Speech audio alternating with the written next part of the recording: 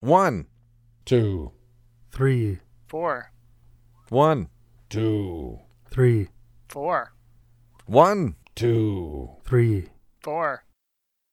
All right. That's good. That's good. And then we'll do 5 seconds of silence, and we'll start that one now.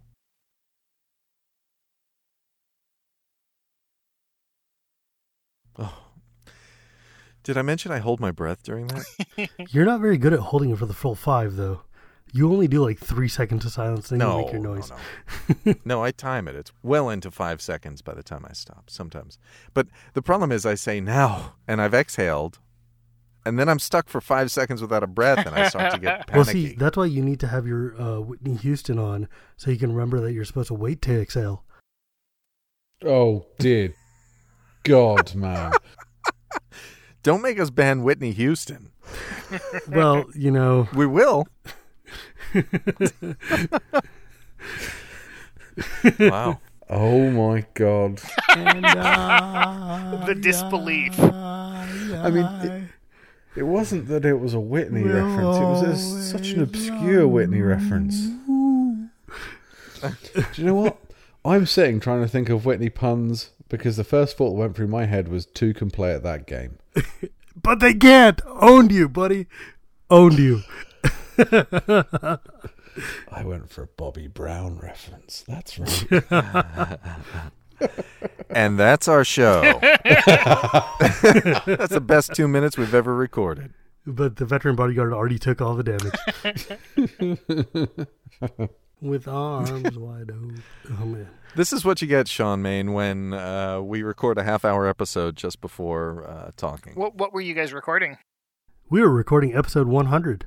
Yeah, we recorded episode 100, and our 100 includes some audio we recorded at GP Las Vegas, as well as audio we've had people send in. In fact, if you don't mind, we could even do it now. Like, you have like a 45 to 60 second window where you can tell us your sickest EDH play. Oh, I'm so on the spot now. Yeah, I know. I was just about to say, you don't have to do it right now, but like that's what we're doing. And we've got, probably by the time we get all of them in, we'll have like 20 or so. I can give you the sickest way I've lost. That's cool, too. Sure. Okay. So it was a game involving Eye of the Storm, as these things happen. I think I was telling you this the other day, Phil, but on there are a whole bunch of spells, including a Pact of the Titan, which, makes the token, but then we're going to need to each pay in our upkeep 5 to get the token. You can see exactly where this is going, where there's a big series of spells. Everyone, they go through the list of like, I'm casting this, I'm casting this, I'm casting this. Do I want the token? And one person at the table was kind of like, come on, of course you want the token. And so everyone has a token, everyone has to pay in their upkeep, but we're all paying red, or there was some reason we could all pay. This person then, on his turn, proceeds to cast Keldon Firebombers, forcing everyone to sacrifice down to 3 lands, and one by one we all fall. Yeah, it was good. That's beautiful. That sounds so mean. Awesome. That is better than being devoured by giant adiphages. I enjoyed winning that way. In a world where gods will fall, the one with the shiniest hat wins. Amonkhet 2, Hour of Devastation. I like it.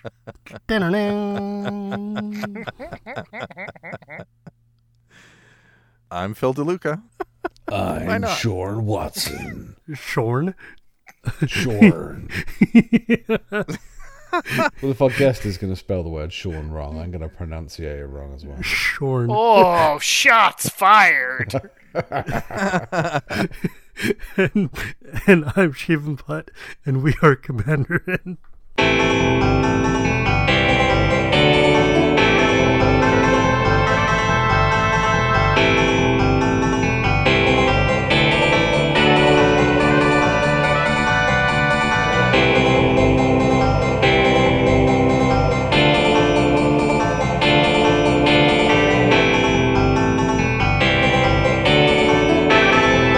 Mandarin.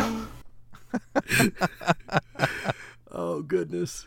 It's beginning. It's beginning, the hour of devastation. I'm sorry, our recording hour.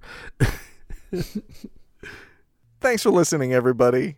We are nuts right now. It's been a great pre-show, and you're going to reap the benefits or disadvantages of it. We put a spotlight on community issues, but never, ever talk about 5 banned topics: religion, politics, Hearthstone, hip-hop, and Whitney Houston. It's okay, Phil. I will always love you. Well played. Oh, Lord almighty. God, wanna dance if we with ever do like a feminism episode, you are forbidden from playing any reference to I'm every woman. Forbidden. Okay, so let me tell you a story real quick before we go. Visit patreon.com/Commander and MTG to stop the madness, everybody. I would like you to know Shiva that you is guys holding us invited me hostage. here. And you can't invite a vampire into your house. This is what happens. Sing Whitney Houston to you?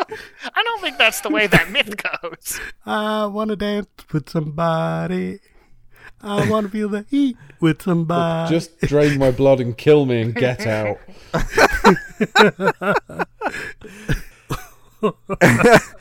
After this madness, if you're still listening, don't forget to visit us on YouTube to check out our videos of the same stuff. It's madness. And we have a special GP Las Vegas video series where Sean and I recorded our journey to GP Las Vegas and some of the madness that ensued therein. So go take a look at that. And head on up to wherever it is you get your podcast from, which is usually iTunes, but other people use other services. And give us a 5-star rating, because then we can tell people like Sean Main that we are a 5-star rated podcast, and they'll come on the show. How about that? Ooh. Well, I mean, they would have come on the show anyways, but it also helps us, makes them feel better that they're coming on the second greatest Commander show of all time. This week, we have the second most wonderful show lined up for you, apparently. This week, we have a wonderful show lined up for you. Sean Main was the co-lead designer of Hour of Devastation, the brand new Magic set as of this recording. In fact, the pre-release is only in a couple of days. Oh, I can't wait. I was actually the sole lead designer of Hour of Devastation. Oh, Yeah, I that's don't think right. the small sets had co-leads, right? That's right. I forgot. I'm so used to you being in the lead of one of the big sets that with a co-lead, Mark Rosewater. Yeah. I forgot you were the lead. Ethan and I, for the last big ones, we were co-leads with Rosewater, but no, this was all me, for better or worse. Well, and I should always say, I was the lead designer, but Ian Duke was the lead developer, so he had as much hand in it, if not more, than I did. So. What other sets has Ian Duke been the lead dev on? I can't remember. Yeah, we should ask Ian Duke that when he comes. Oh, yeah, we should probably do that. This might have been his first, Yeah, but I thought say so. that very hesitatingly because I don't guarantee it. I guess a better question is this the first time you would have worked with him as a lead developer? Yes, this is definitely the first time we worked together in that capacity. I say that all very haltingly because, man, I'd be putting my foot in my mouth if it was like, no, Sean, you completely forgot No, about this we other totally thing. worked together on Commander, don't you Yeah, remember? yeah, exactly. Like, the late nights at your house, we ate ice cream together. I thought this meant something, Sean.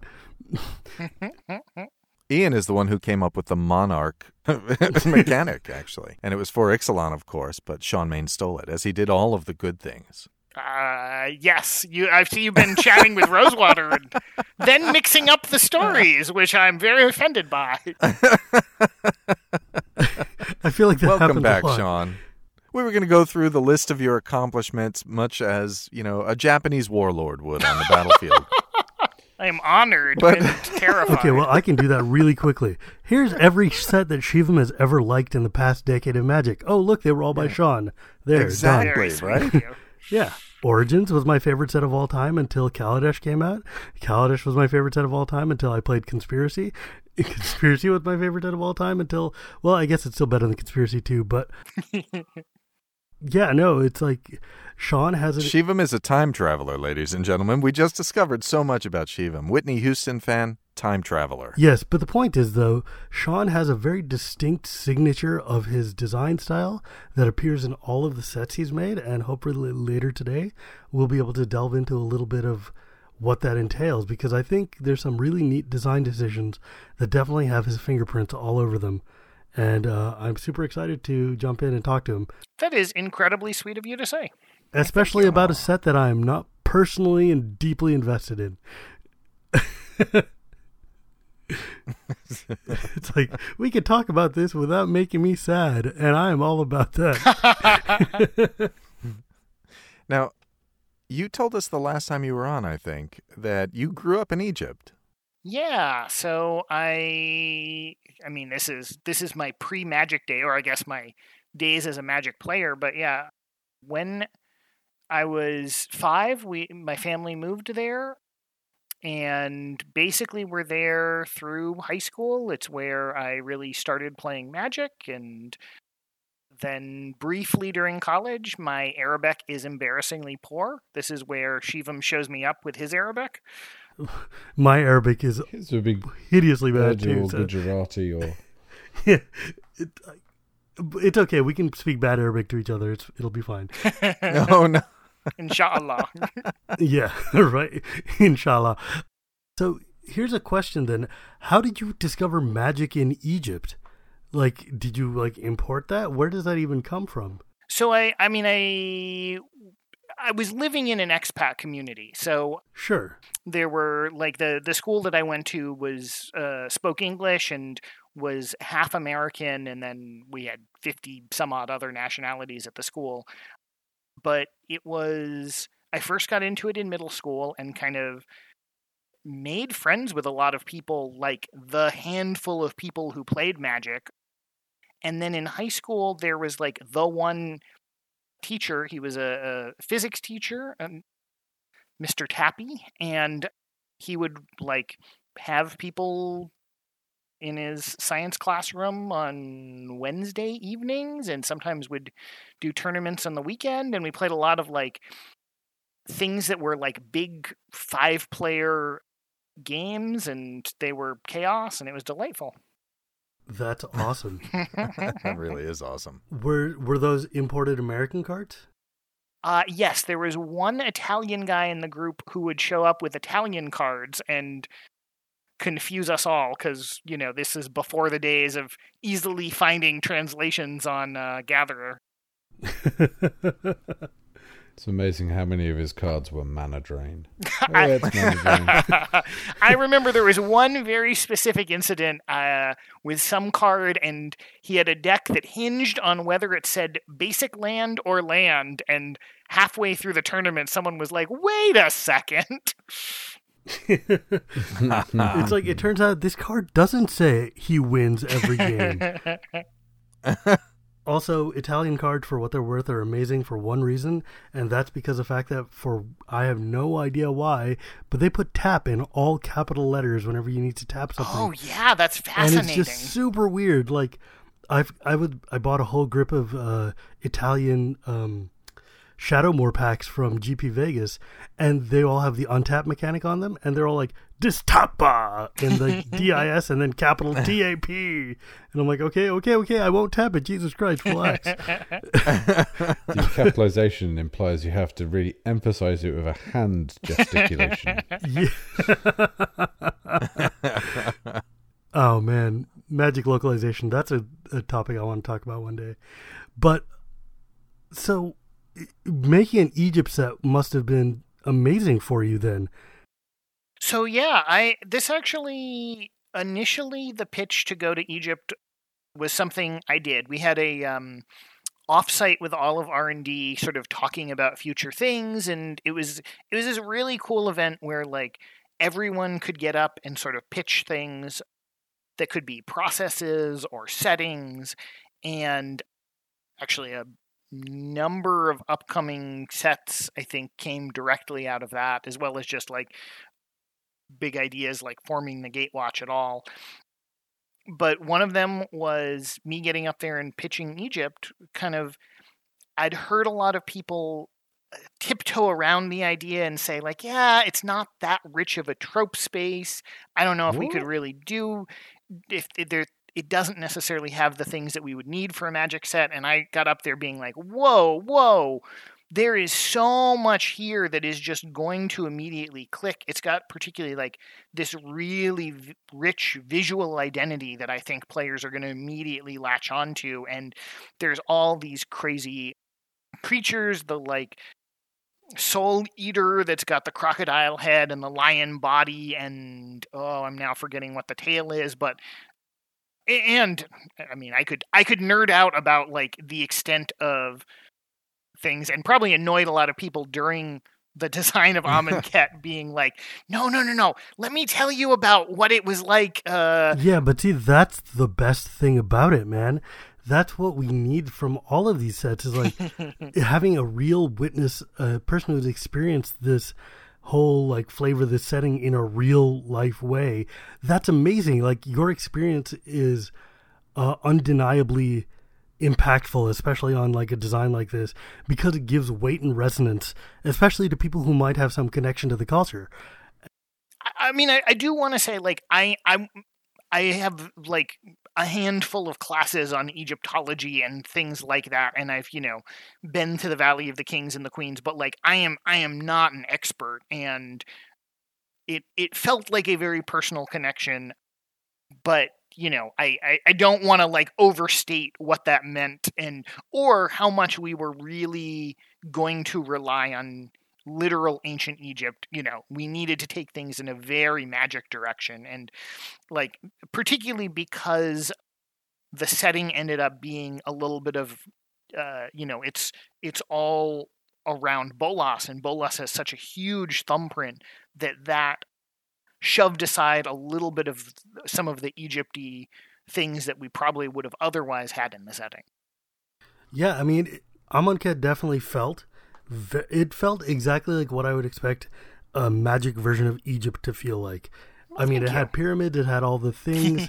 It still felt Egypty without being Egypt, which, I mean, I understand is like one of those criticisms of Kaladesh that people used to throw at me. It's like, how do you want it to be magic-y and Kaladesh-y? And I'm like, well, Amonkhet really feels like it got to kind of the heart of what I was hoping to see in Kaladesh, which is like, it's got the vibe and feel in its bones of an Egypt set while still being very magic-y. And yeah, go ahead. Oh, no, I was going to say, I think the art ended up doing a lot for that. Yes. Because I think were...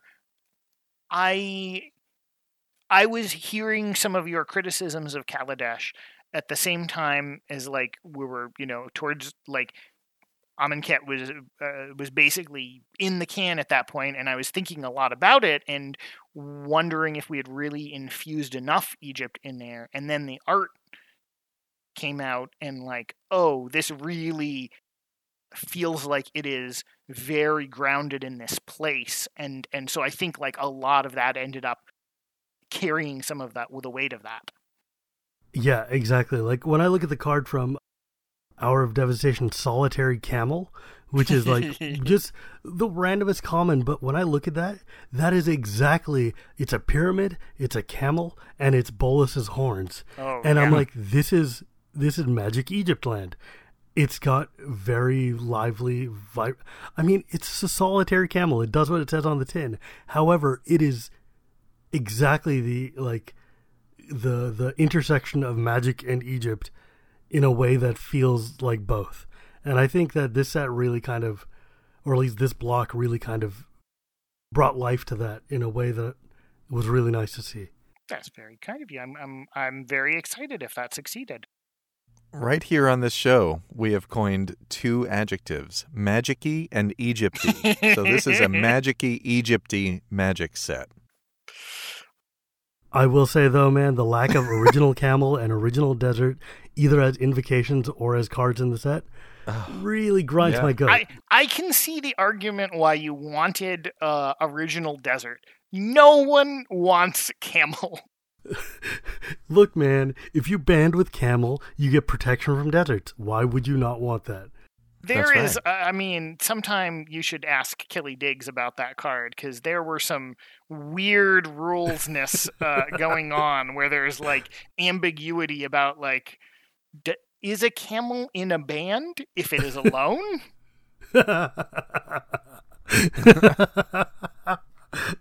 Oh my god. I would imagine you guys sit and look at some of these cards from Arabian Nights that you wanted to maybe bring back for names or whatever, and just be like, screw you guys. Why did you do this to me? Pyramids being some, like, I mean, you didn't even name that as a card that you would want back, because why would anyone want that Pyramids dumbass card? It was so bad. Wasn't it something like you tap it to destroy a land enchantment? Something like that. Yes, an aura attached to a land. You are correct. Phantasmal terrain was very important in the Merfolk Island Walk deck. And what was that black card that turned target land into a swamp? Yeah, man, that Evil thing gets... Presence. Oh god, Pyramids was super good when idiots were playing Psychic Venom on you. Oh man, remember Psychic Venom? That card screwed me a whole bunch of times. Yeah, I'd lost to Psychic Venom more than once. Yes. Well, Pyramids is a modal card now, guys. It's speaking of the Sean Main special. Choose one. Destroy target aura attached to a land, or the next time target land would be destroyed this turn, remove all damage marked on it instead. That's actually better than you think it would be, because it means you can't strip mine my lands. You just need that 6 mana and then 2 to save your Or land. if I have a whole grip of lands, I can stop that Armageddon from wrecking me. I mean... If it wasn't a 6-drop, that would be playable in some But so this is a rules question, I guess. When I destroy target land with my Stone Rain, because of course I'm packing that in case I play against Sean Watson, does that cause damage to a land? No, I mean, this is okay. It's to deal with the corner case of, I believe this is all. I am not a judge or anything, but if say you had an animated land and I dealt 6 damage to your animated land, sure. If the game rules are trying to put it in the graveyard, and so if it didn't remove the damage, well, I can prevent it from being destroyed the next instance, but it's still got 6 damage on it and is going to get put into the graveyard a second later. Yeah, like. So it needs to also pull off the damage. This is probably a lot what regeneration looks like under the hood, but yeah. Now we've talked about Pyramids for 5 minutes, and you know what, man? Polyartifact. I'm sure you guys sat there and were just like grinding your teeth looking at these cards, saying all these amazing, perfect names for cards that are just never ever going to be able to be reprinted. Like Desert Nomads would have been perfect. Desert itself, though, Desert is such a brutally strong card. Yeah. Yeah, I mean, people don't think about it, but doing 1 point of damage to an attacking creature will screw a lot of people. Yeah. Oh, yeah. No, I mean, I believe that one was toyed with at various stages to be in one set or the other, and it just didn't quite work out, or... yeah. We asked Ethan about it. He said that basically it was too powerful to be uncommon, but not good enough to be rare. Sure, that makes sense. Oh, man. But, so now, why were you on the second set and not the first one? So originally, Kaladesh and Amonkhet were sort of flipped in where they were going to be in the timeline of Magic sets in the larger planning. And I don't remember if it started with story reasons or it started with... No, I think it was not wanting to have 2 graveyard-based blocks back-to-back. So they were flipped, and as a result, I ended up, working on Kaladesh instead. I mean, that worked out. Are you going to do a set where it isn't based on an Indiana Jones film? So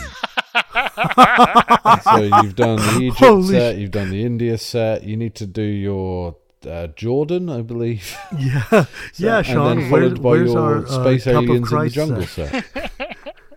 Well, there's one more set, in the can that I worked on, so I can't say anything about what it is or isn't, but... Is that the set where old Sean Main goes to South America and is dug up out of a nuclear refrigerator to run into aliens, or whatever happens in the Shia LaBeouf I can't say, anything. Sean Main presents Ixalan, the new Indiana Jones thriller. Shivam, I did some research while everybody was talking, and Ixalan is actually the first set where they have somebody who was present for that culture actually on the development team. What? Really? There were pirates on the Magic development team? Pirates in Mesoamerica with dinosaurs, yes. So I'm going to go look at the development team, and I'm going to see a raptor on there. Pretty much. A time-traveling raptor, of course. I assume this is some joke about dinosaurs, and you're calling someone old? No, I'm sure that that Phil is trying to say that there was something South American present there, but I'm just making a joke of the other three things that are in Ixalan. No, I was attempting to make that joke as well, based on the earlier, you can't wait for a set to have that sort of cultural veracity. I'm just saying, I did tell Sean that he should call me when they were going to do a Kaladesh set, and he totally didn't. Yeah. Just saying. That brief window in between meeting. Yeah, that brief window of 3 days between announcing the set. Can we please pronounce it Hoopy? No. Why? They're Hoopty. I saw something pronouncing it. I know it as Hoopo. Yeah. And I mean, that's the way you pronounce, that's the proper pronunciation of that, but I want to pronounce it Hoopy, can I? And in Arabic, it is Hudhud, which I rather that's even enjoy. better. Yeah. Also, the art on that card is just phenomenal. Yeah. And I look forward to using that in River Luxa in whatever pre-release set I end up pulling, because I'm sure it's going to be amazing.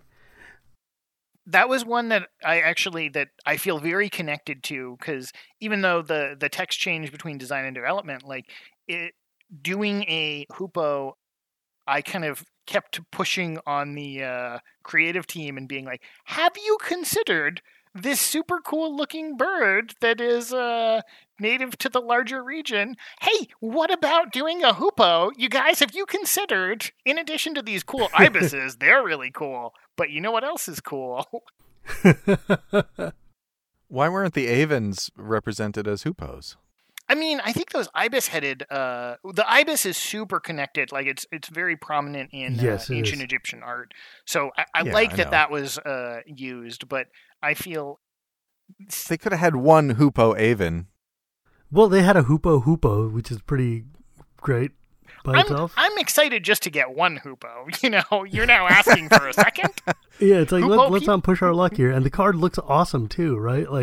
It lets you draw cards and gain life. What more could a person want in life? Okay. So, beep, beep, beep, beep, beep, beep. News. I would be remiss if I did not say thank you to Jason Alt and DJ and Corbin Hostler. DJ, I only know you as DJ, I apologize, but they had me on Brainstorm Brewery on Monday night. It was a surprise. I guess their actual guest fell through and they needed somebody who could talk to Commander, and Jason reached out knowing that I have nothing else going on. Why are you mentioning DJ? He's not one of their hosts. Well, I'm thanking him. It's not that he's a host, per se. They do give him a lot of junk on that. So if you want to hear me kind of stumble through Commander Finance, it's terrible. And they were looking at Hour of Devastation with an eye toward how good it would be in Commander. And I'm just like, yeah, I buy cards. We brought a Commander expert on to discuss them. Phil Luca, just tumbleweeds going by. Yeah. Die like the green ones. Well, I don't know if it'll make it to air, but I'm pretty sure I asked, so your expert guest bailed at the last minute, didn't he? Oh, they'll put it on. That'll make it to air. But one of the things that I did do, and I don't know if we did it on this show, our own show, but man, I called Cat Tribal. for Commander 2017. It's dragons, it's cats, it's spirits, and it's humans. Guaranteed. And our guest doesn't have to mention anything about that or confirm or deny it because I know it's true. Cat Tribal, everybody. How cool is that? And I call it on Brainstorm Brewery, and of course now it'll get released and it'll sound like, well, no, duh, he just checked the internet. No, I think you mentioned it on a previous episode when I told you that this was one of your classic Phil, Phyrexians are going to be in this set because here's all the clues. Conspiracy theory, tinfoil hat, been watching too much InfoWars junk. But no, you were right this time. A stopped clock tells the right time twice a day. It certainly does. But, they released, the unofficial leaks, which were terrible, had a cat dragon in it. There's only one reason there's going to be a cat dragon in the Commander set. To make cute tokens. It's because to make absolutely cute whoever's on the tokens. creative team has a ridiculous fetish for felines, which is why we got cat monkeys and cat zombies and now cat dragons and then cat dogs and cat cats. Cat snake. And cat hounds, you mean? cat snakes. Cat dogs? Oh, cat sorry, hounds. not dogs. And naga cats and cat ranchers. It was clear Cat when I saw that mage. cat dragon. I was like, they are definitely taking a shot at the internet cat crowd, and I was right. Yep, they're not wrong. That But deck is going to be... for the Vorthosen out there, I will say the cat dragon has been around since like the earliest days of Magic lore. So I guess they're okay. It still seems really cheeseball, but, we'll see. The real joke is this is a cat-themed deck, but the only cat in the deck is actually the cover card there. It's a cat equipment-themed deck with no cats and auras. Bam!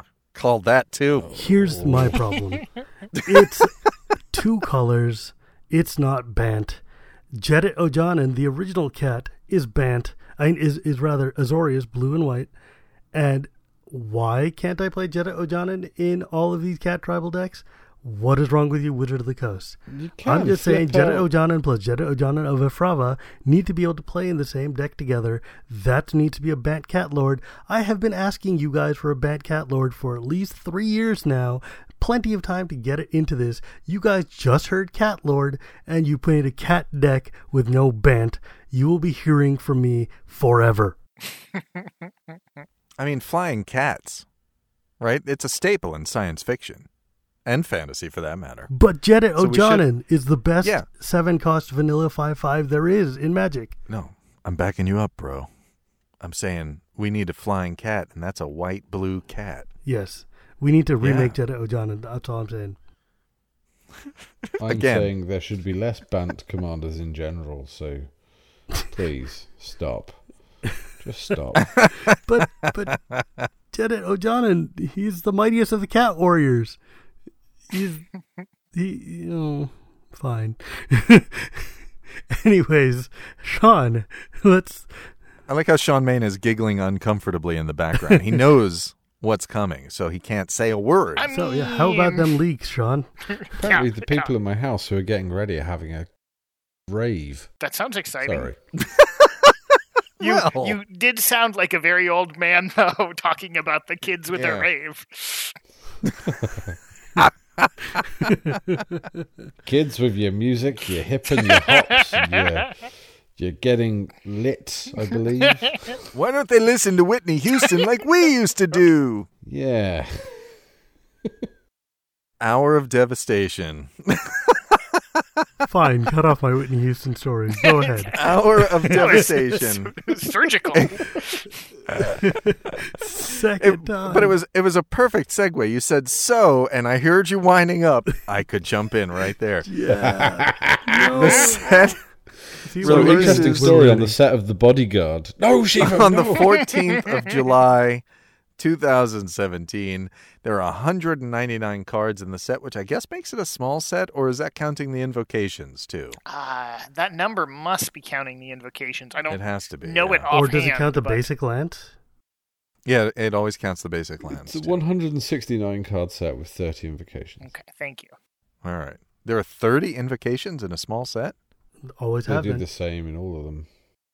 No, they've been fewer in the small sets, or at No, least they in were the two they were that half they've and done half. this. You know what's going to happen? Someone's going to start talking. I'm going to do some research. That's a I was good doing old that Phil. research. Got to You be keep right, DeLuca. introducing Phil. And Sean has made me like this. So, patron Andy Bentley, before we get rolling, since we're talking about general information about the set, patron Andy Bentley wants to know who designed the new bomb enchantments from Hour of Devastation, and he is focusing on Overwhelming Splendor, Solemnity, and Fraying Sanity. Those are great cards. I am going to break his heart because I don't know the answer. Each of these 3 cards came from the development team. And so... So you're saying that nobody stopped development from putting humility back into Magic? Like, I saw Overwhelming Splendor, and I was like, how could you do this again? We had a bunch of debate on that, whether it was appropriately white enough to be one-sided and not affecting everyone's stuff. But it is quite the 8-mana enchantment. I mean, that card is just like humility has never done anything good for people in Magic the Gathering. Oh no, honest. That's a sweet card. Like that card, like if the card is used to be the test for level 3 judges to get to level 4, you know that maybe this card is a little too ridiculous for the game at large. And yet here it is as an 8-mana curse with some of the best art in the game, and in the set, I'm just saying. It looks incredible. However, for the purpose of the folks at home, 6 and 2 white for 8-mana enchantment or a curse. Enchant player. Creatures enchanted player controls lose all abilities and have base power and toughness of 1/1. And enchanted player can't activate abilities that aren't mana or loyalty abilities. So that means that your planeswalkers or your... like Monodorks still get to be Monodorks even though they're now 1/1. That's, I guess, better than humility, but it's still the most ridiculous like stacking noise you're ever gonna have. Thank you for making that mythic at least. Yeah, I mean, all those rules things have been sorted out. Judges can continue to have fun with the nonsense, and I think you really need to enchant yourself to get maximum nonsense from this one. Oh, God. Was this a drunken night with card designers and developers who were like, do you know what will really upset all our new judges? Humility too. Oh, man. This is one where you put it into Marath, and then you argue that you actually can create 0/0s. God, dude, why? I'm pointing out those creatures do lose all abilities, so... Marath's creating 1/1 elementals with no ability anyway. No, she's not, because she can't create them because Yes. she's lost that ability. Oh, yeah. Or he, or whatever the darn. farting elk beast is. It really is. It really is. Why is it shooting flame out of its butt? Oh, never mind. Speaking of Because flame out of its someone butt, how about watched- that crested sunmare? Someone watched Princess I think we're gonna Mononoke get to that. and said, there's the design for me. I apologize to Andy. I just don't know the answer. Oh, man. I know. So we have selected a few cards each. Shivam, of course, has selected 4 out of 3. So Well, you get I'm to going to choose erase one, one Shivam, because that we gets- literally just talked about it. We just spoke about Overwhelming Splendor, so yeah. It's under the heading 3 cards. You know All right, what, so- man? I don't play Commander for math, Math is for nerds. which is weird since I play with like all token doublers and like Oh, I know. dice and +1/+1 counters. Yeah. Oh, sorry. I'm still relishing your earlier sickest play story. Oh, It's dude, just so cool. all the zombies. So we've picked some cards just so that the listeners know what the format is, and we're going to talk about each one, but we're not going to spend a lot of time talking about them. Sean is going to tell us what stories he can about them. Sure. And then at the end, after we've each talked about our 3 cards and brought them up, we're actually we have a section on the legends in the set. And fortunately, there aren't too many of those. There's only 6. So if we don't cover somebody, we'll get to it at the end of the show.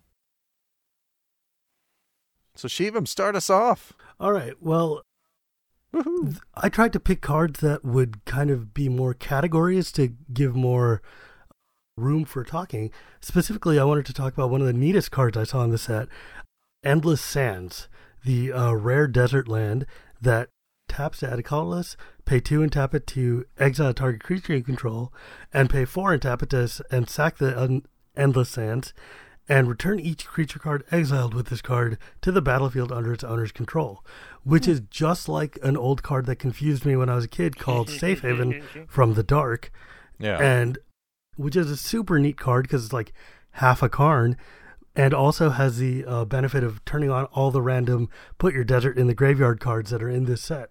So, Sean, I was wondering if you could maybe share some light on all of the desert mechanics and everything, and maybe why you brought this card back. Yeah. No. You're cheating again. Wait, what's... Endless Sands, go. Well, it is. They're endless. There's 16 of them. There's a lot of sand. Oh, It's totally in the card. Did Shivam squeeze in 16 cards into his first choice? Well, let's go through them in order. So the deserts were something that we tried to do in Amonkhet. From the very beginning of like pre-design for the set, we knew that deserts were kind of this, like, we needed to fill that fantasy of like deserts as land cards. And they were originally trying to be something you could draft in Amonkhet. They were kind of connected with this like black deck that particularly focused on deserts as a source of zombies and telling that part of the story. But it wasn't quite clicking in Limited. So relatively late in the set, we pulled it out as like a major archetype, like late in design of the set. It didn't end up going into development. And so there was just like that smattering of deserts, but it was something that I knew really wanted to fulfill that like desire to draft the deserts deck. And so, we were just iterating on like the cycling deserts became really key, and then kind of late in design, we sort of latched on to the uncommon colored deserts. And then we just had all these ones that were just like, we got to create cool top-down deserts. So, I mean, exactly what you were thinking, that like I was looking for sort of stories you could tell connected to the desert, and like getting lost in the desert, we were looking for various expressions of that. But I think this card basically sprang fully formed as like something like Desert Hideaway or something, but it was exactly like staring at Safe Haven and being like, yeah, this really works for a desert. That's cool. That is such a cool card. Like, The original was just super neat, and I love the art on this one. And I think really all the deserts turned out really cool. I'm sad that we didn't get an Evolving Wilds for deserts. And Ethan said that you guys just never thought of it. And I mean, I believe it. When you're in the middle of set design, you're never going to think of everything. He really was on Amonkhet. We definitely played with, I will tell you, the crazy design that was in the design file for a long time was a Thawing Glaciers for deserts. What? And What? That would have been amazing. It would have been amazing. It was a little bit too much. It actually, like, as we made the deserts themselves cooler, we had to pull back on some of that like desert tutoring. Yeah, well done. That we had to pull back on the tutoring because like it just became too much of a utility package. It wasn't just like, oh, this is this land that gets more lands. It's this land that gets zombies and -1/-1 counters and endless sands, and so it didn't work for that reason. But I think it was a fun design. That would have been neat. Yeah. The second card I chose was one of the coolest art pieces, I think, of the set for the Red Legend Neheb the Eternal, 3 and 2 red for the legendary Zombie Minotaur Warrior, whose title is, I think, the smallest I've seen on a title line in modern day. He's got Afflict 3, which is, by the way, the most busto aggro mechanic in quite some time. Like, during the pre-release, you would just see, like, oh, you're going to take damage either way, and this is going to hurt all day long. But the best part of this is that it's mana ramp for red, that combos with so many amazing things, because at the beginning of your post-combat mana main phase, you add 1 red mana to your mana pool for each 1 life your opponent's lost this turn. Not just that Neheb did, but that they lost, period, in general. Hello, Combat Celebrant. Hello, Prodigal Pyromancer, and all of these just like, I don't know, dumb things you can do. I can pour all of my Fireball mana into you the first half of the main phase, get all that mana back, and do it again the second main phase? Yeah. What happened here? This card is so cool. So let me start with not the coolest part of the card, but where kind of the Eternals and Afflict came from. So Eternals were this huge part of the setting and a huge part of the story of this block. So, like, from the beginning, a huge part of the design was trying to figure out, like, how do we fulfill this story point? You know, they open the Necropolis, and there's this essentially army of the dead, and there are these super zombies that are encased in Lazotep. And so we needed to do something that was, like, really cool. And we came at it from the 2 angles, the 2 big mechanics of the set, Eternalize and then Afflict, which was playing around with, well, I should back up and say there's this design problem when you have a story point like there are these super zombies and they have to be extra cool, because unless you're going to make just giant things on the curve, it's really hard to express, like, it's an army of giant things. So you kind of needed a mechanic that could fit on a small creature, fit on a big creature, but that would feel scary and mean. And I don't remember who first pitched this. I wish I could say. But it was that notion kind of like, even when you're blocking, you're losing. They are hitting you on every axis, and you are gonna succumb to them even if you are killing them left and right. So I was really happy. And then once we did that, like, the challenge was, how do you make, like, it's such a workhorse mechanic, like, you can imagine Afflict 2 on a 2/2 and something, but how do you make cool rares? And so we played a lot with this Punisher space of, like, well, maybe you want to block, but also you're screwed if you don't block. And also, and so, yeah, this is really fun to make some of these cards. So, I mean, it definitely makes the set way more aggressive than, like, I mean, Amonkhet was already ridiculously aggressive, but this Afflict mechanic just feels like, why would you ever block? You're going to just take a ton of damage one way or the other. And in most cases, except for Neheb, the thing is, like, if you take combat damage, this thing triggers. If you block, you take less damage from the Afflict. And God, it just feels like it's inevitable that you are just going to die when you're staring down a horde of Eternals and there's nothing you could do. Yeah. And that's an amazing story feel, but it definitely don't you think it gave the set a little bit of a definite, like, aggression note to it? Yeah, I mean, definitely. I will be curious once people play with limited what they think, because there are definitely forces pulling in both directions, kind of like in Amonkhet, which I think ended up being more aggressive than it first looked. But definitely this sense that, like, people are dying and this is a scary world and things are coming for you. I'm really happy with that part. It's so cool. Yeah. Yeah, you guys really captured the story elements in the mechanics. I've noticed that the last couple of sets, actually, the last couple of blocks, Kaladesh and Amonkhet, of course, it feels like you're telling a story as you play limited. It's just wonderful. I mean, that's great to hear. That was definitely the intention, and we, particularly with this set, we're really talking about story and talking about how do you express Bolasness and how do you express this zombie army and what happened to sort of the survivors of this apocalypse, and how do you sort of create the feeling that they're, fighting back and in their heroic last stand. So that's awesome. You mentioned Eternalize before. You missed a trick on the naming of that ability. Oh? I would have called it Mega Embalm.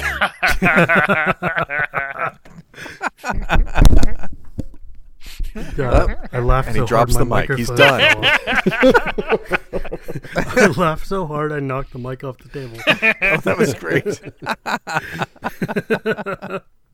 Oh God, Mega Ball. I mean, I got it in. If only I had a time machine. Oh God. Oh, you're kidding that didn't come up. Come on. Oh, I forget. It had a slightly different name for most of its life. I am blanking on what it is right now.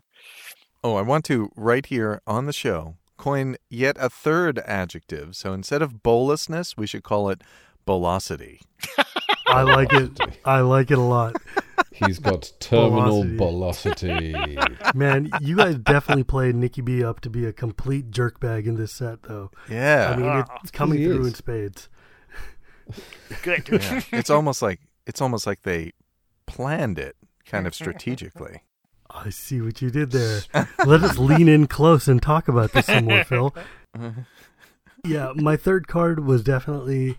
It has less to do with playability and more to do with a couple of things. First off, I picked Strategic Planning, a common sorcery for 1 and a blue, which says look at the top 3 cards of your library, put one of them into your hand and the others into your graveyard. It makes sense why it's in this set, right? Because you're pitching cards into the graveyard that helps with Eternal Eyes and Aftermath and whatever. And it's card draw, but it's also the most ridiculous picture ever of Gideon and Jace kind of squatting into a frame that apparently they can see. But the other trick, it's like, ooh, hey guys, we need to fit into this card frame. You're a little too tall and we can't afford to zoom out. So can you just kind of kneel? But the other thing that I didn't realize until I was doing more research is this is a reprint from Portal 3 Kingdoms. And that's why I put it here, because I'm always super excited and super interested to see when you guys go dig deep into the vault to pull out cool reprints. And I was wondering how you found this, and it fit perfectly into the set, but for nice one. If it didn't fit perfectly into the art frame. It is. Yeah, how did you dig it up?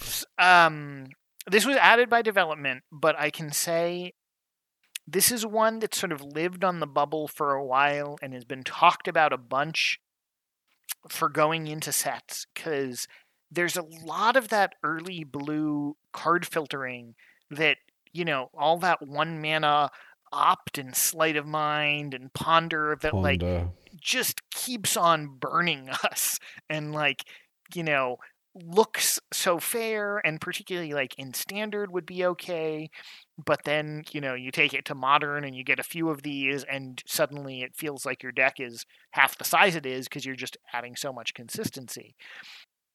But Strategic Planning, it's 2 mana, it's doing this little anticipate kind of action, and this has been one that we've talked about a bunch.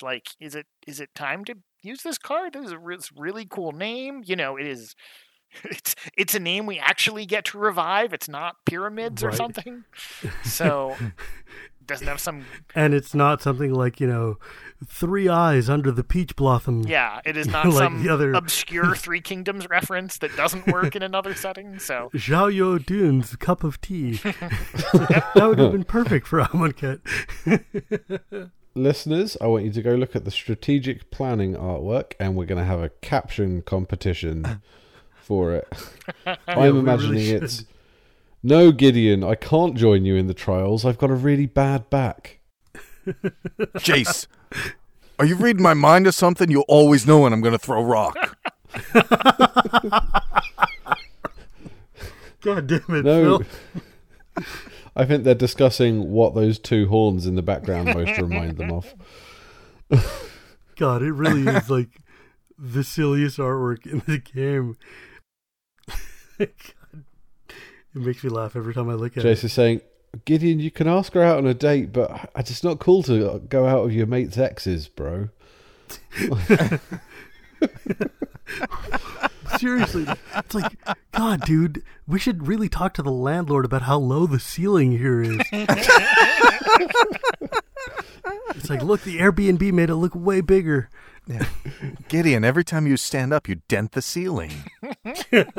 Gideon saying, "Stay perfectly still. Dragon's eyesight is based on movement."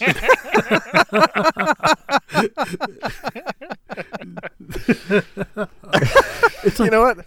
Let's just scrap the rest of the show and just do captions. Just a caption for strategic planning. it seriously feels like, it's like, all right, guys, get in real close so that we can take a picture together.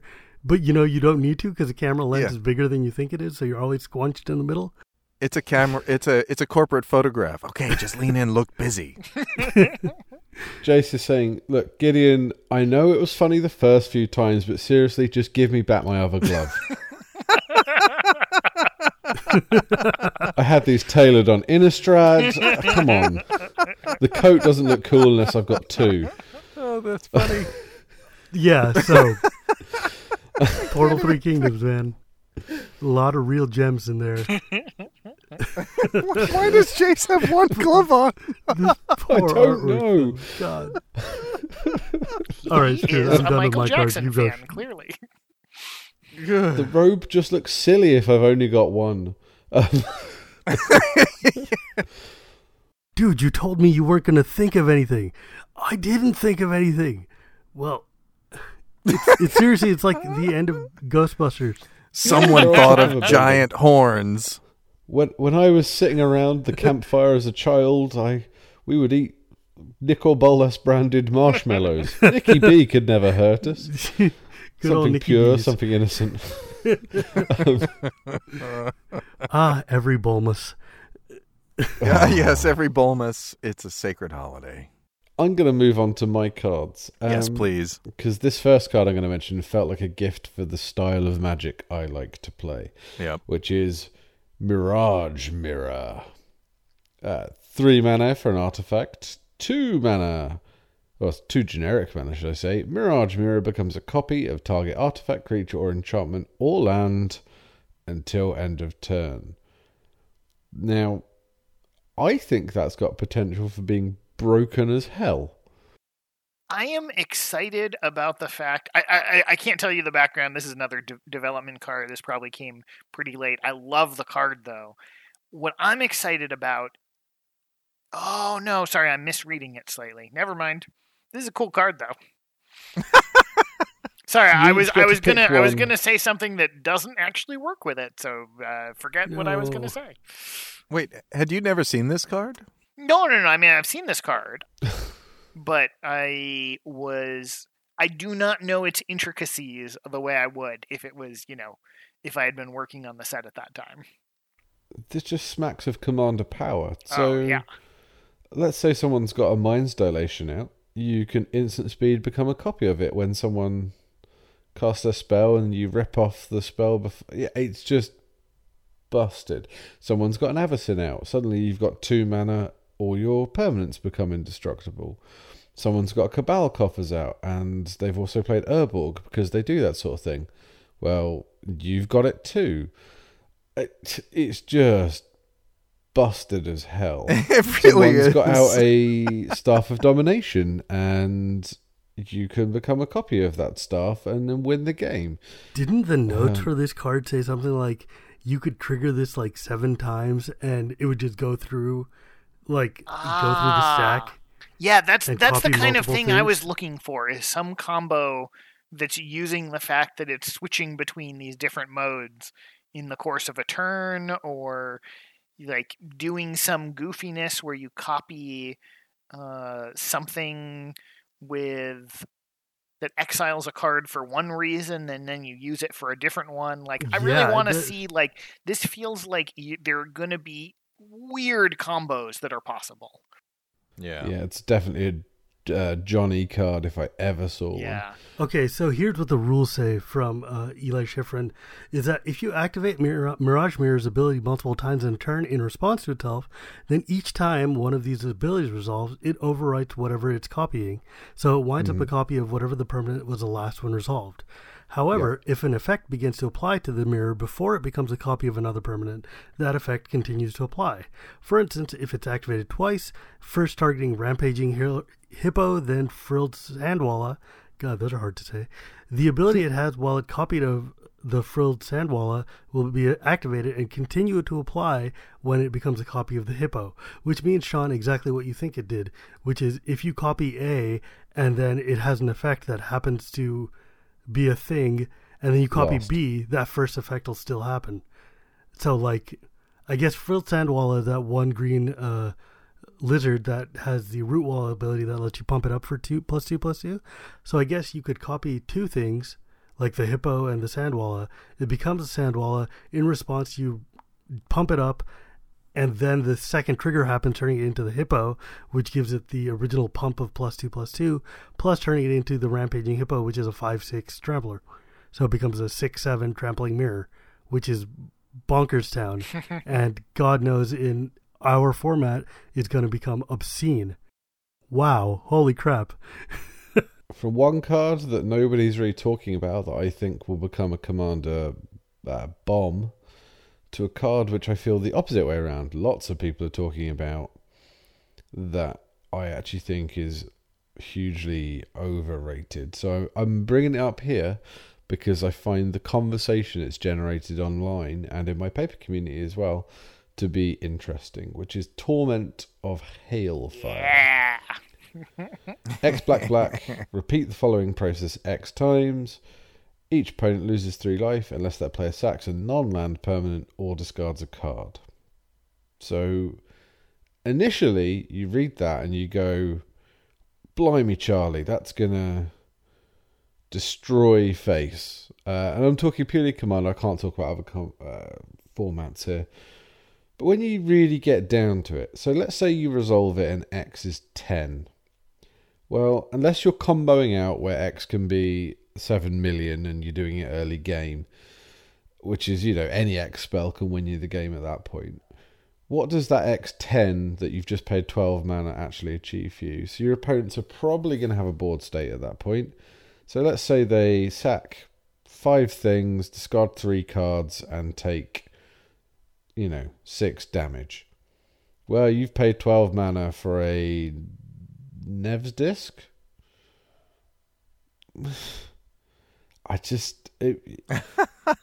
Bad Death Cloud is bad, people. And everyone's going, oh, well, it doesn't hit you. It doesn't hit you. That's why it's better than Death Cloud. Well, no one plays Death Cloud outside of decks that are wanting to put stuff in their own yard. And it gives your opponent way too much choice. Unless you're doing a combo where you say X is 1,000. And it kills everyone. I'm just not sold. And I think this is the sort of card that you use as a test. To say to people, evaluate this card for me and we'll see how well you understand how your opponents behave during a game of Magic. This that's card my opinion. Makes you feel bad. This card just makes you feel bad. This is not a good choice. If X is 10 and you have to choose, mix and match all of that, sure, you can find a mix and match that works out relatively in your favor. And you're still down X, whatever it is, life, cards, or permanents already in play, right? It's not a bad card, Sean. Right. So no one uses in Garruk's Wake, which I would argue... That's not true. Few people using Garruk's Wake because you'll just go choose. Look, man, before Damnation was Pain. reprinted this year, a lot of people used whatever they had. I'm not saying it's a bad card. I'm saying it's not the... go online and look up sort of responses to Torment and Hailfire. And then particularly in my LGS, people were like, forget Razaketh and things like that. This is the most broken card for EDH. Whoa. No, Let's they're not say just being things we dumb. can't take back. So definitely, there's the phenomenon when you see, the Punisher mechanic, that a lot of people imagine the best case scenario. When you have to consider, no, your opponent is in control, it is inevitably going to be the worst case scenario for you. I think that's just something that, people read and sometimes struggle with. I agree with you. I'm not sure this is going to click for Commander. I hope it does, because it's really fun to resolve and watch your opponent squirm. Or, if not this one, then the Torment of Scarabs that just forces someone to do it every upkeep. But, I mean, I think that's a better card. I mean, I am excited to resolve this for, 5, 7, and the fact that I don't care if it's how much it's helping me. I just want to see people squirm.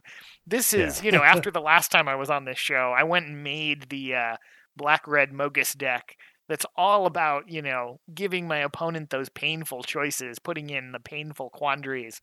And this card will definitely have a home in there. Yeah, like that whole torment cycle feels like, for a player like me at Super Timmy, like, yeah, this is going to be baller. But at the same time, you're like, ooh. I don't know, I think Torment of Scarabs feels more fun for a commander because it's like the persistent irritation as the one that's a curse, as opposed to just the mega hailfire. But the Torment of Scarabs, that's a good way to just make one enemy for the whole game. Right? Like, it feels just like that seems mean. Like, why are you picking on me, guy? Just because I have, indestructible everything, it doesn't mean I'm a bad guy. Just make it clear, I'm not saying this card is a bad card, but I think that if you're paying it for a reasonable amount of mana, let's say you resolve it for X is 5, you're never going to get the target you want. Mm-hmm, mm-hmm. You're not going to get kill them. The 15 life from everyone, yeah. Yep, you're not going to kill them. You're not going to kill that one creature that you need to kill because they're going to keep it on the board, because if they're a reasonably aware player, they'll realise that's what you're trying to get rid of. And in Commander, many players have hands full of cards, so they'll just chuck a couple. You're never going to get what you want. Run Exsanguinate instead if you want to kill people. X will only be 5 in a sealed game. I don't know, Phil. I think it's more reasonable to look at, like, this is a card that you're only going to play when you have a lot of mana available, right? And that's the Cabal Coffers or board. Debt to the Deathless for 3 before. Well, yeah, but that's a desperation play. Or that's just what I need to, end the game play. But a card like this is not going to necessarily end the game, but it's going to make your opponents feel terrible, and it's going to wreck plans. It's going to wreck plans. And so you're doing this late game when you have a ton of swamps and mana doublers out. And I don't think X will ever be 5 or should ever be 5 in a commander game. I think X, 7 or above is a lot more reasonable for this card. So, Sean, why did you guys put these? It feels like the set has a lot of these Punisher or Saboteur style, not Saboteur, I think Punisher style mechanics where you're giving the opponent a lot of choice, both in Afflict and in this Torment cycle. What were you guys hoping to accomplish? So this mechanic actually has a history to it. Back during sort of the pre-design of Battle for Zendikar, Ethan and I were looking for mechanics that kind of felt like Annihilator, but that we could use a little more liberally than Annihilator had been used. So we latched onto this walls closing in mechanic, and we were really excited by the fact that it could be a rider on things. It was a little too wordy, and we kind of went a very different direction with the Eldrazi there in the end, but it was this really cool feeling when it worked, and when you got hit by a few of these in the game, that okay, at first you're pitching cards, that's okay, then you're sacrificing stuff, first you're probably losing the life, then you're maybe pitching the cards, then you start to have these turns where it's hitting you and oh, I don't want any of these things. And as it proceeded through the whole game, it kind of felt like the walls were closing in on you, because suddenly you don't have cards to discard, or you don't want to sacrifice permanents, or you're too low on life. And I mean, in its original form, you could also sacrifice lands to it as well, which was probably weaker, but had this dream that everything would be gone in the end, and someone who was just tormenting you to death, they're left in this game state where you are completely devastated and everything is taken away from you. And so when we were working on this set and talking about like how do we express Bolas's cruelty, and we had a list of like adjectives that kind of expressed who Bolas was, and I don't remember exactly what they were, but they kind of spoke to the three colors, and like he is, you know, a mastermind, he is infinitely cruel, and the red part I feel like is the one that makes him especially interesting. That like there's a lot of like mastermind villains who are just like, you know, behind the scenes doing stuff and manipulating and taking power, but he's also super theatrical. And so this notion that like he wants to see you suffer, he wants to build statues to himself, like, you know, we really had fun with this kind of like, I mean, I know it's a black card, but like it has that same quality of like, you know, you are going to have to choose exactly how you're going to die, and that was a really fun part to play with. Neat. This is back to our Rakdos episode. But... yeah, I'm like going back like, God, you guys definitely have a different idea of fun than I do. Oh, for man. you, not for anyone else. Come on, man. Ah. It's the Azorius philosophy. My last card, I'm not going to talk about in too much depth because I want to do an episode. Oh, yeah, on we a absolutely brew need of to do an episode on this guy. Yeah, Yeah, I think we've slated that for mid-July. Yeah, so I'll only mention him because... Who knows? Maybe Sean has a story or three. Yeah, the Scarab God. So we don't have to read it, that's for sure. No. That'll take an episode itself. His first ability, the zombies one, when I first read him, it was spoiled on air whilst we were recording. And I was like, oh, another zombie guy. And then I realised I'm just going to ignore that first ability. That's gravy. If I've eternalized a few things, I'm going to get a few of those triggers. The second ability, which is effectively eternalize at instant speed any card in anyone's graveyard, any creature card, sorry, in anyone's graveyard. It's great. Is absurd. Bonkers good. Bonkers good. And I think we're only... like I've posted on Twitter, oh, you know, I'm going to be brewing this, and people go, oh, you're doing zombies? I'm like, nope. And the people that get this card go, no, of course he's not doing zombies. He'll get zombies anyway because he'll abuse the hell out of the second ability. Right. Dude, all I know tell is us I'm going to about be this one, replacing Sean. Grimgrin with this, and he's going to be my new zombie lord, because I am not afraid to go as tribal as possible. This is going to be so stupid, especially with those cards that are like, hey, you get double zombies every turn forever. By the way, each opponent loses X life equal to all 600 zombies I just created. Peace. So, Sean, what can you tell us about this one? So I can say we went into this set with knowing the three gods. They were really baked into the story. And we knew we wanted to do them a little bit differently. That from Theros, you know, we sort of felt like hitting the same note with all the gods was a little bit too repetitive. So we really were looking for twists on the basic notion. And we didn't actually solve it in design. We kind of gave loose top-down versions of them. I think this had the second ability when we handed it off, but the development team found that like dies and returns to hand text that I really just like the play pattern of really well. So it's not as commander friendly as you know, just being indestructible. But just from an overall satisfaction with these gods, like, you know, they are so weird and so full of character that I'm really enamored with how they turned out. They're awesome. Okay, so here's a question that a few people have brought up.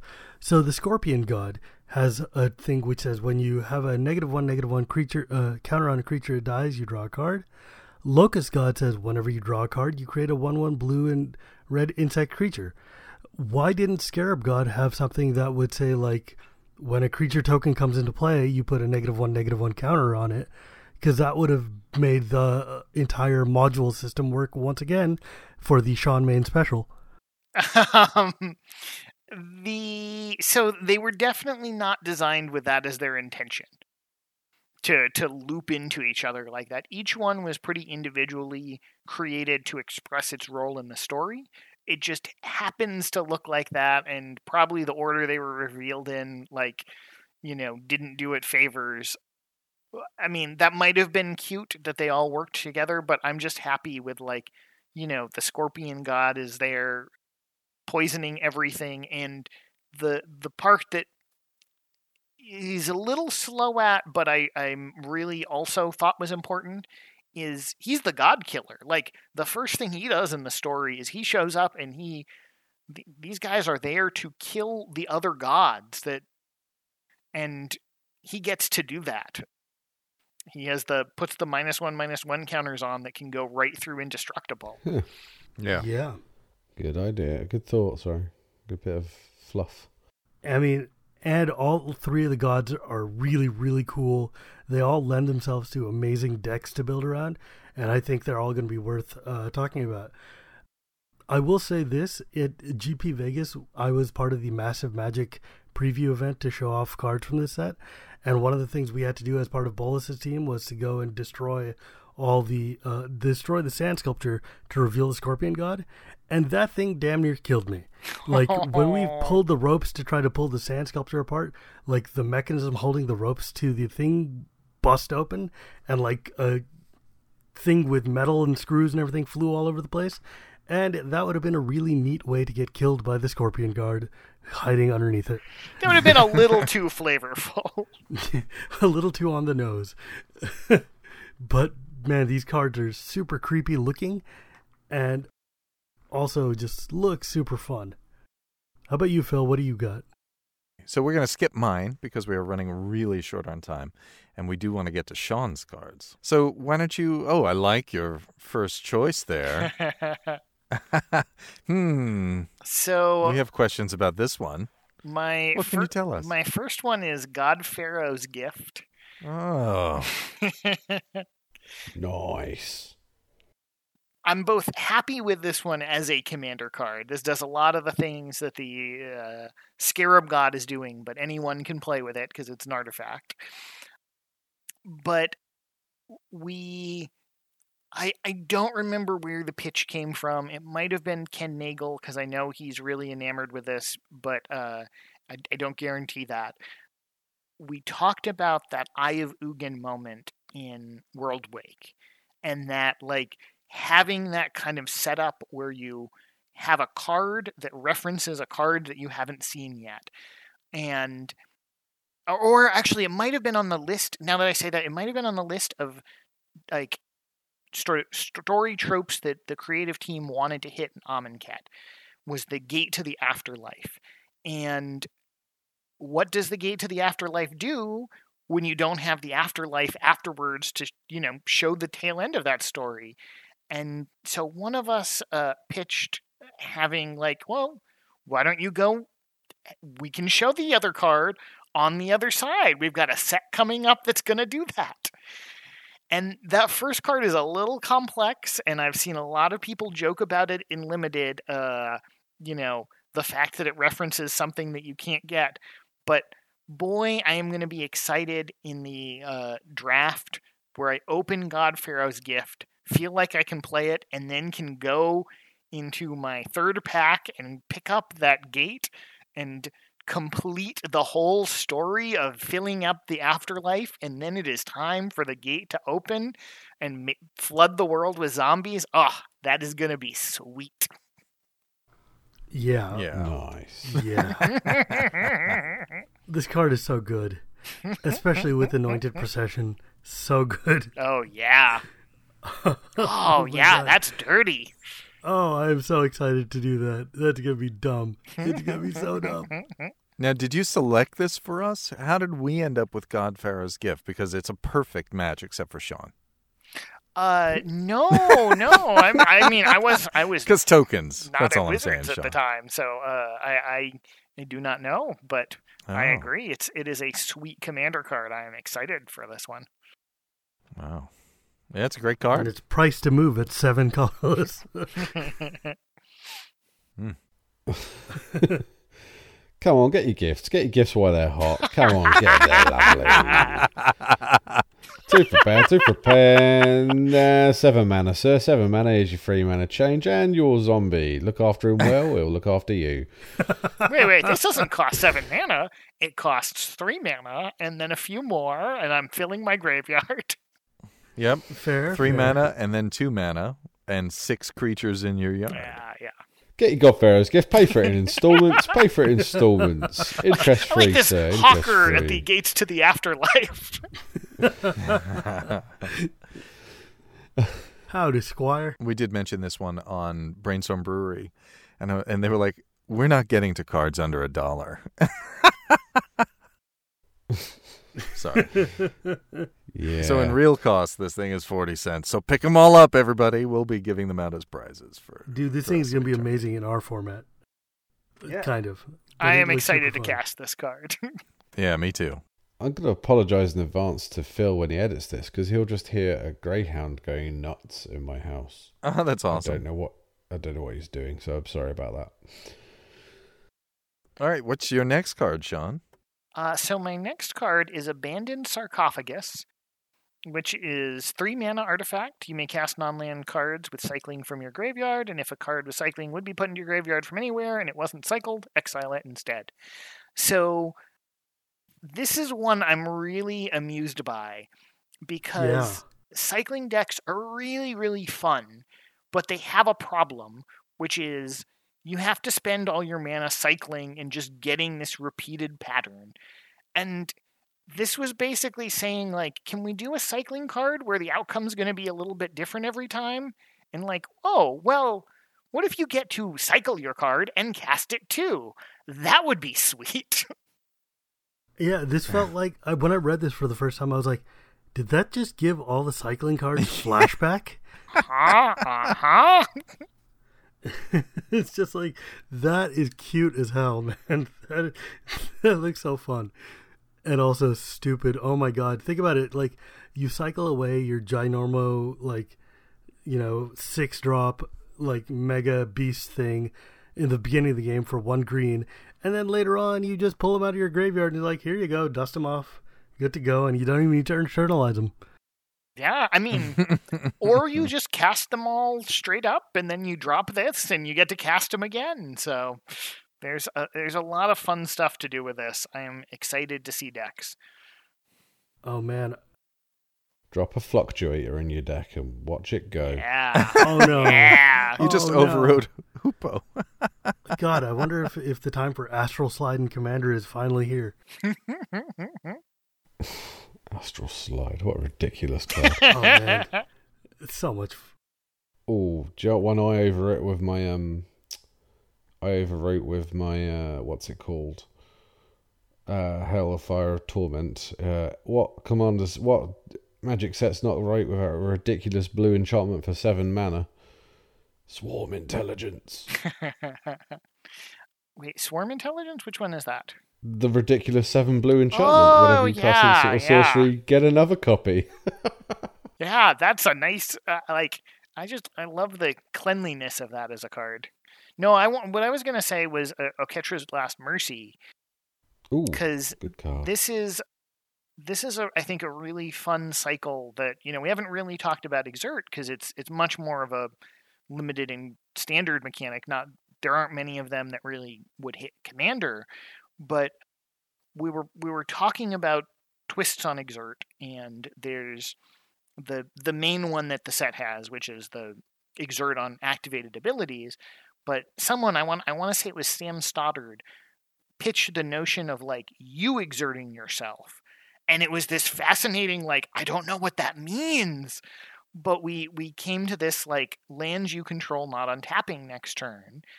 And it plays a little bit like Echo, but also a little bit different from Echo, because the turn that you cast it is so meaningful.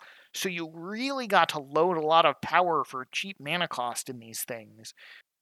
And so this is this really, and it conveys that desperation that the set wanted to have. That, and when we first did this, it wasn't the last stand cards of the Amonkhet gods, but I think that's this really cool moment to show that desperation of the people, but like in these really epic ways. So I just love this cycle overall. Yeah, like all of them seem to do really, really cool things. And wasn't there also like the Bontu's Wrath of God for 3 mana, which is just like, holy crap, you out damnation. Yes, I don't untap any lands next turn, but if you're playing black, then you should probably have ways to get infinite mana from your swamps anyways. So you leave a few swamps untapped, and the next turn you can just start wrecking house. But even just being able to clean the table is worth just tapping out your 3, and taking a turn off just to have that breathing room. Yeah, all 5 of those cards look just pretty silly good. Except for the green one seems kind of little bad for us. The one that for 2 mana gives you, I guess, a 5/4 or whatever. But the other ones are pretty great. I expect that green one standard players will be much more excited about, though. I'm not sure what's a standard. Also, I've often dude, thought you have no standard. Why is Lightning Bolt cost 3 mana? Somebody explain to me why Open Fire costs 3 mana, please. So this is one of those, like, you know how long ago Lightning Bolt was printed? And let's say about 23 years. And to do, I get the comparison that people want to make with it and Open Fire and Lightning Bolt, but Limited needs simple cards, and Limited needs the power level of Lightning Bolt is such that you couldn't print it in a standard set in a limited environment. Otherwise, there's just nothing. No one's going to pick anything but red. Nothing with a 3 but or less is going to be playable. You need to the game needs to have weaker cards than Lightning Bolt for purposes of a draft or a sealed. And I get that it compares very unfavorably, but you know what? This is a card that you might first pick, or you'd be happy third picking it. And the format is not a one-color format like it was in 4th edition. Can I ask a question you may or may not be able to answer? So the card Hour of Devastation, that was leaked as a black card that did something similar but different. Was that an intentional leak to throw people off the scent by Wizards? Because when I used to work for Games Workshop, they started leaking fake information about their new product to put leakers and spoilers off. So the only reason I ask is that the card Hour of Devastation and the fake Hour of Devastation that we saw were very similar, and it just made me go, "Ooh, what was that?" Huh? I did not. Is there a story there? I did not see this leak. I definitely wouldn't have been involved in anything like that, but I can assure you, Wizards. I can tell you that the card was the same, apart from it was black, and instead of doing weird. 5 damage to everything, it destroyed everything. Huh? I wonder. I mean, definitely Wizards' attitude is not to. They do not feed false information out there. That they take very seriously the integrity. Like, the closest thing I feel like we've ever come to playing with that is sort of the conspiracy stuff, where there was like the card dropped into the pre-release kits, which was amazing. It was super fun. I mean, but that's the closest that we've ever come to like actually we talked about like a campaign during Conspiracy 2 of like doing like a hashtag that was like lies about Conspiracy 2 or something, but like definitely Wizards wouldn't have done something like that. It's just interesting to me. But I mean, people can infer kind of, things and often point them in the right direction. So, well, there are 6 legends in this set. We've only talked about one of them, the Scarab God. And we talked about Neheb. That's true. We did talk about Neheb.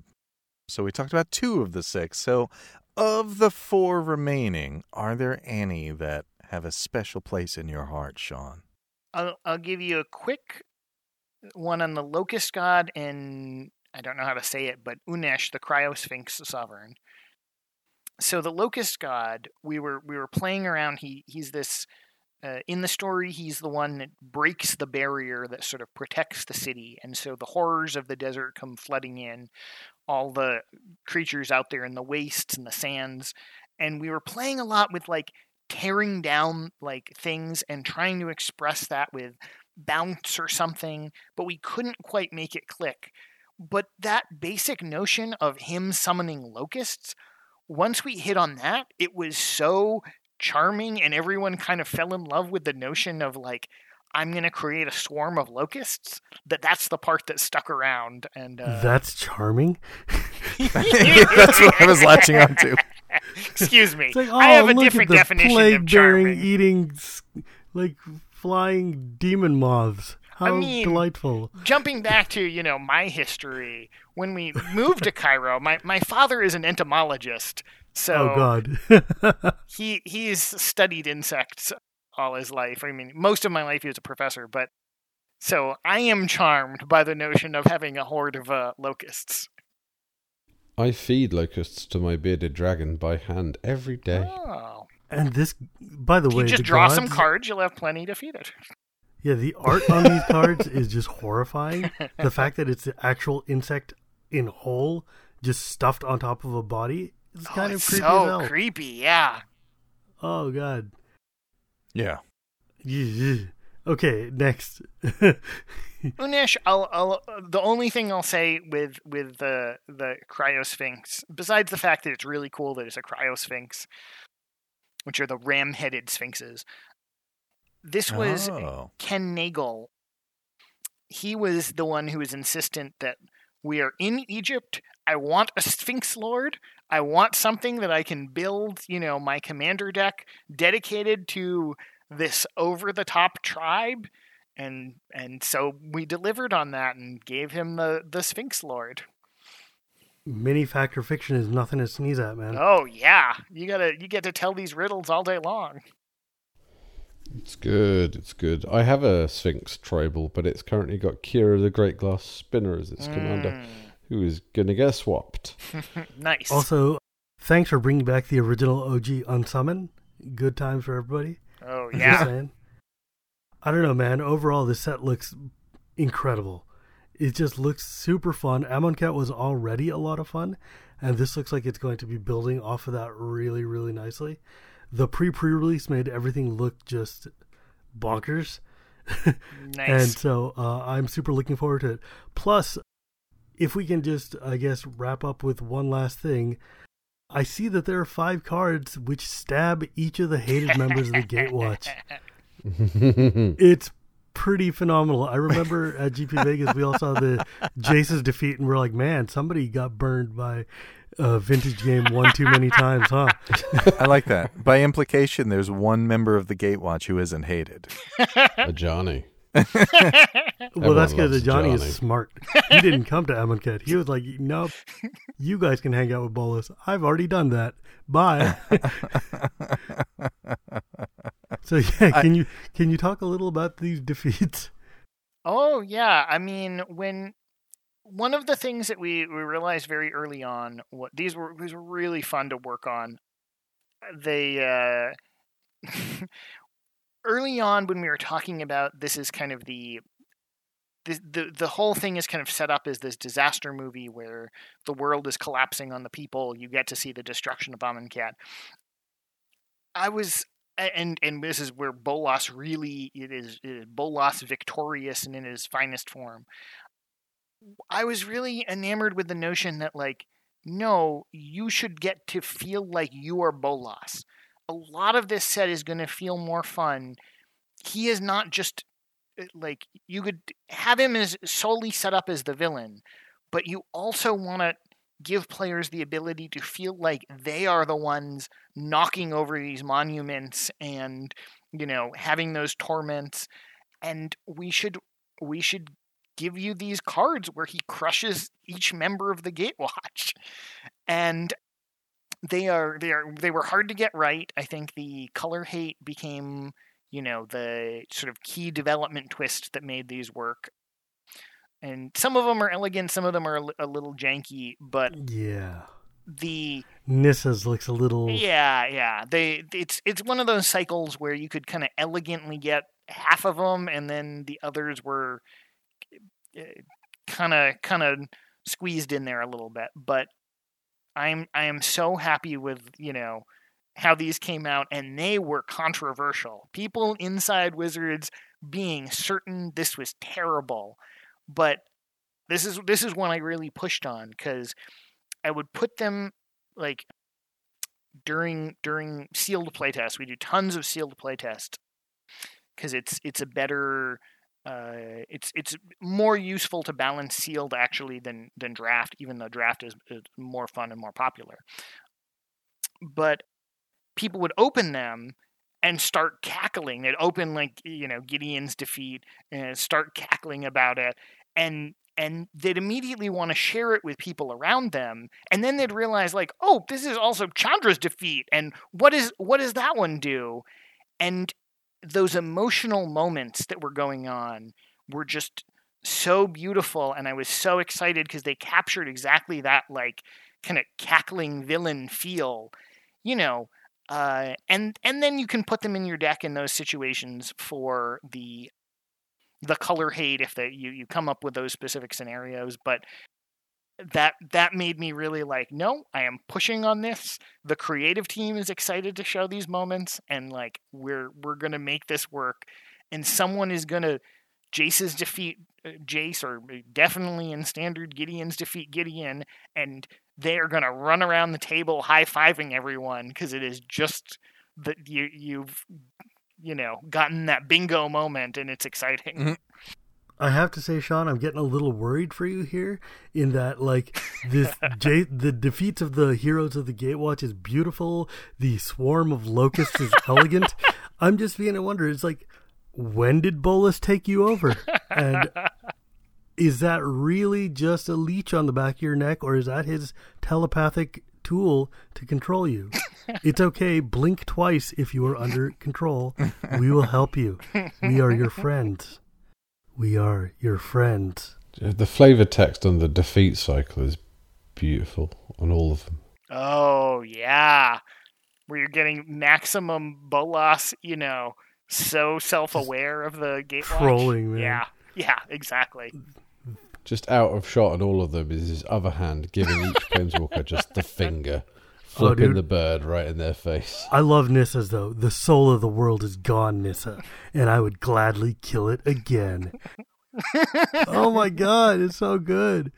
Oh, Chandra's Defeat reflects a lot of EDH players' attitude towards red. Mm-hmm. Fire. Is that your only trick, Chandra? I feel like it was a lot of the WotC team finally getting to say what they've always believed. Oh, it is fun to write for Bolas for that reason, yeah. Oh, man. Also, dude, Hope Tender, maybe the most busto card in older formats. Exert it, untap 2 target lands. Not basic lands, any lands. Why, yes, I did want to untap Gaia's Cradle and, Nyx. Oh, yeah. Thanks. This exert on activated abilities is Jackie Lee's big contribution to the set. She was the one who pitched that, and this card kind of was the centerpiece of this is a good idea. Yeah, it's quite good. It's busto, man. Mm-hmm. So we are at the end of the show, and I just thought I'd come back around to Zendikar Expeditions. There were 25 of those in the big set, 20 in the small set. And Inventions and Invocations both had 30 in the big set and 24 in the small set. Just saying. It's not so split there are in 24. Half. There are 24. 24, yes. Instead of 30, which were in the big set. The big set has more of the masterpieces. I'm just saying. Listeners who were waiting to drink when Phil took his chance to correct me, drink now.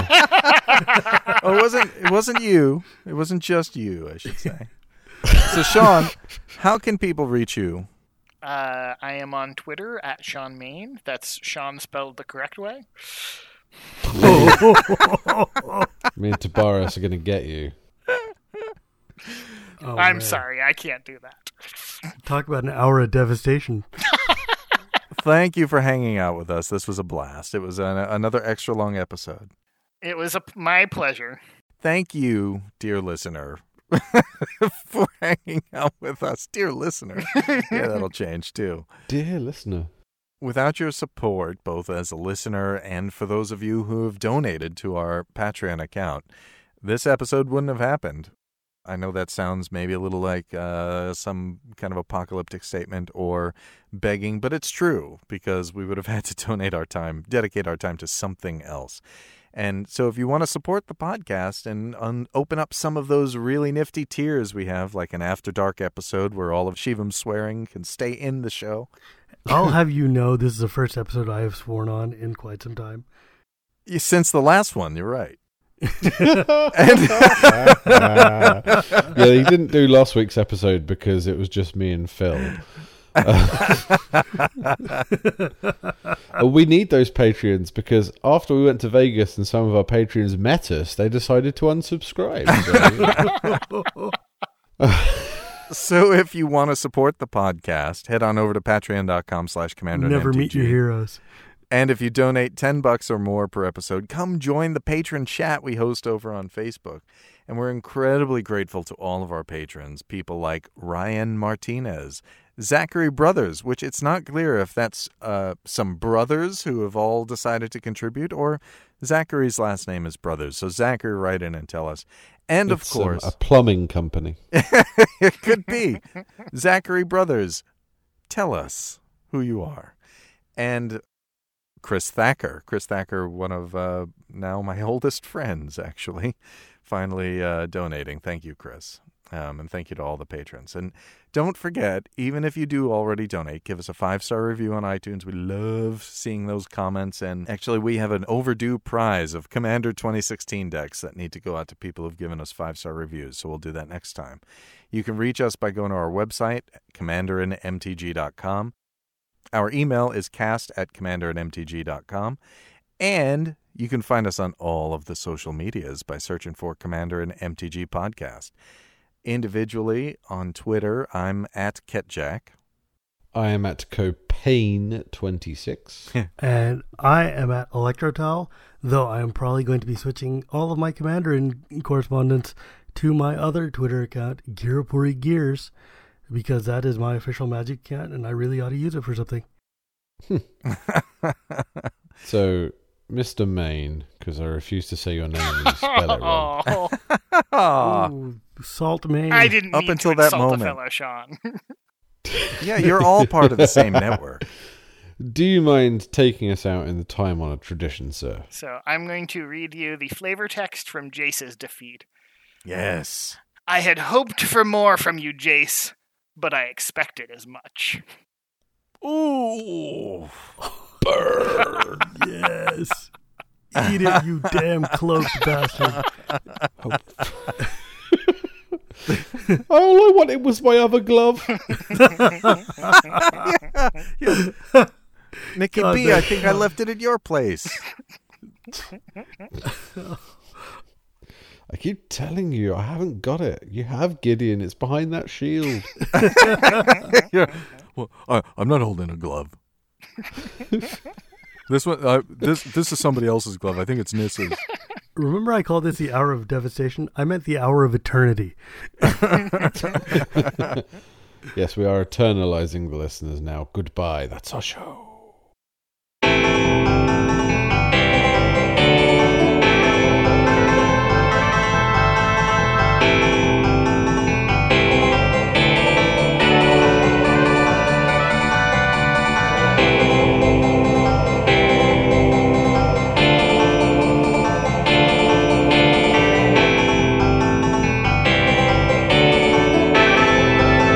Mandarin. I once did Rise of the Dark Realms when someone else had a phage in their graveyard, and I was like, well, that was stupid of me, wasn't it? And they went, Always take look it at the back. You graveyard. didn't check. And I was like, no, we have to learn from these mistakes. I feel like I should record that amazing game that I lost, the last one I played at GP Vegas, where my friend Tony had 6 dragons or 7 dragons or something in play with the Silumgar and managed to have infinite, because of like some mana generating enchantment from Avacyn Resort, managed to have infinite combat turns that just then obliterated the entire table because she would wrath everybody when 6 dragons plus Silumgar attacked, and then would get enough to be able to pay to have more turns come out. And it was just like, wow, you just in one turn, slow and steady, with like 7 dragons, just wrecked a table full of 8 people.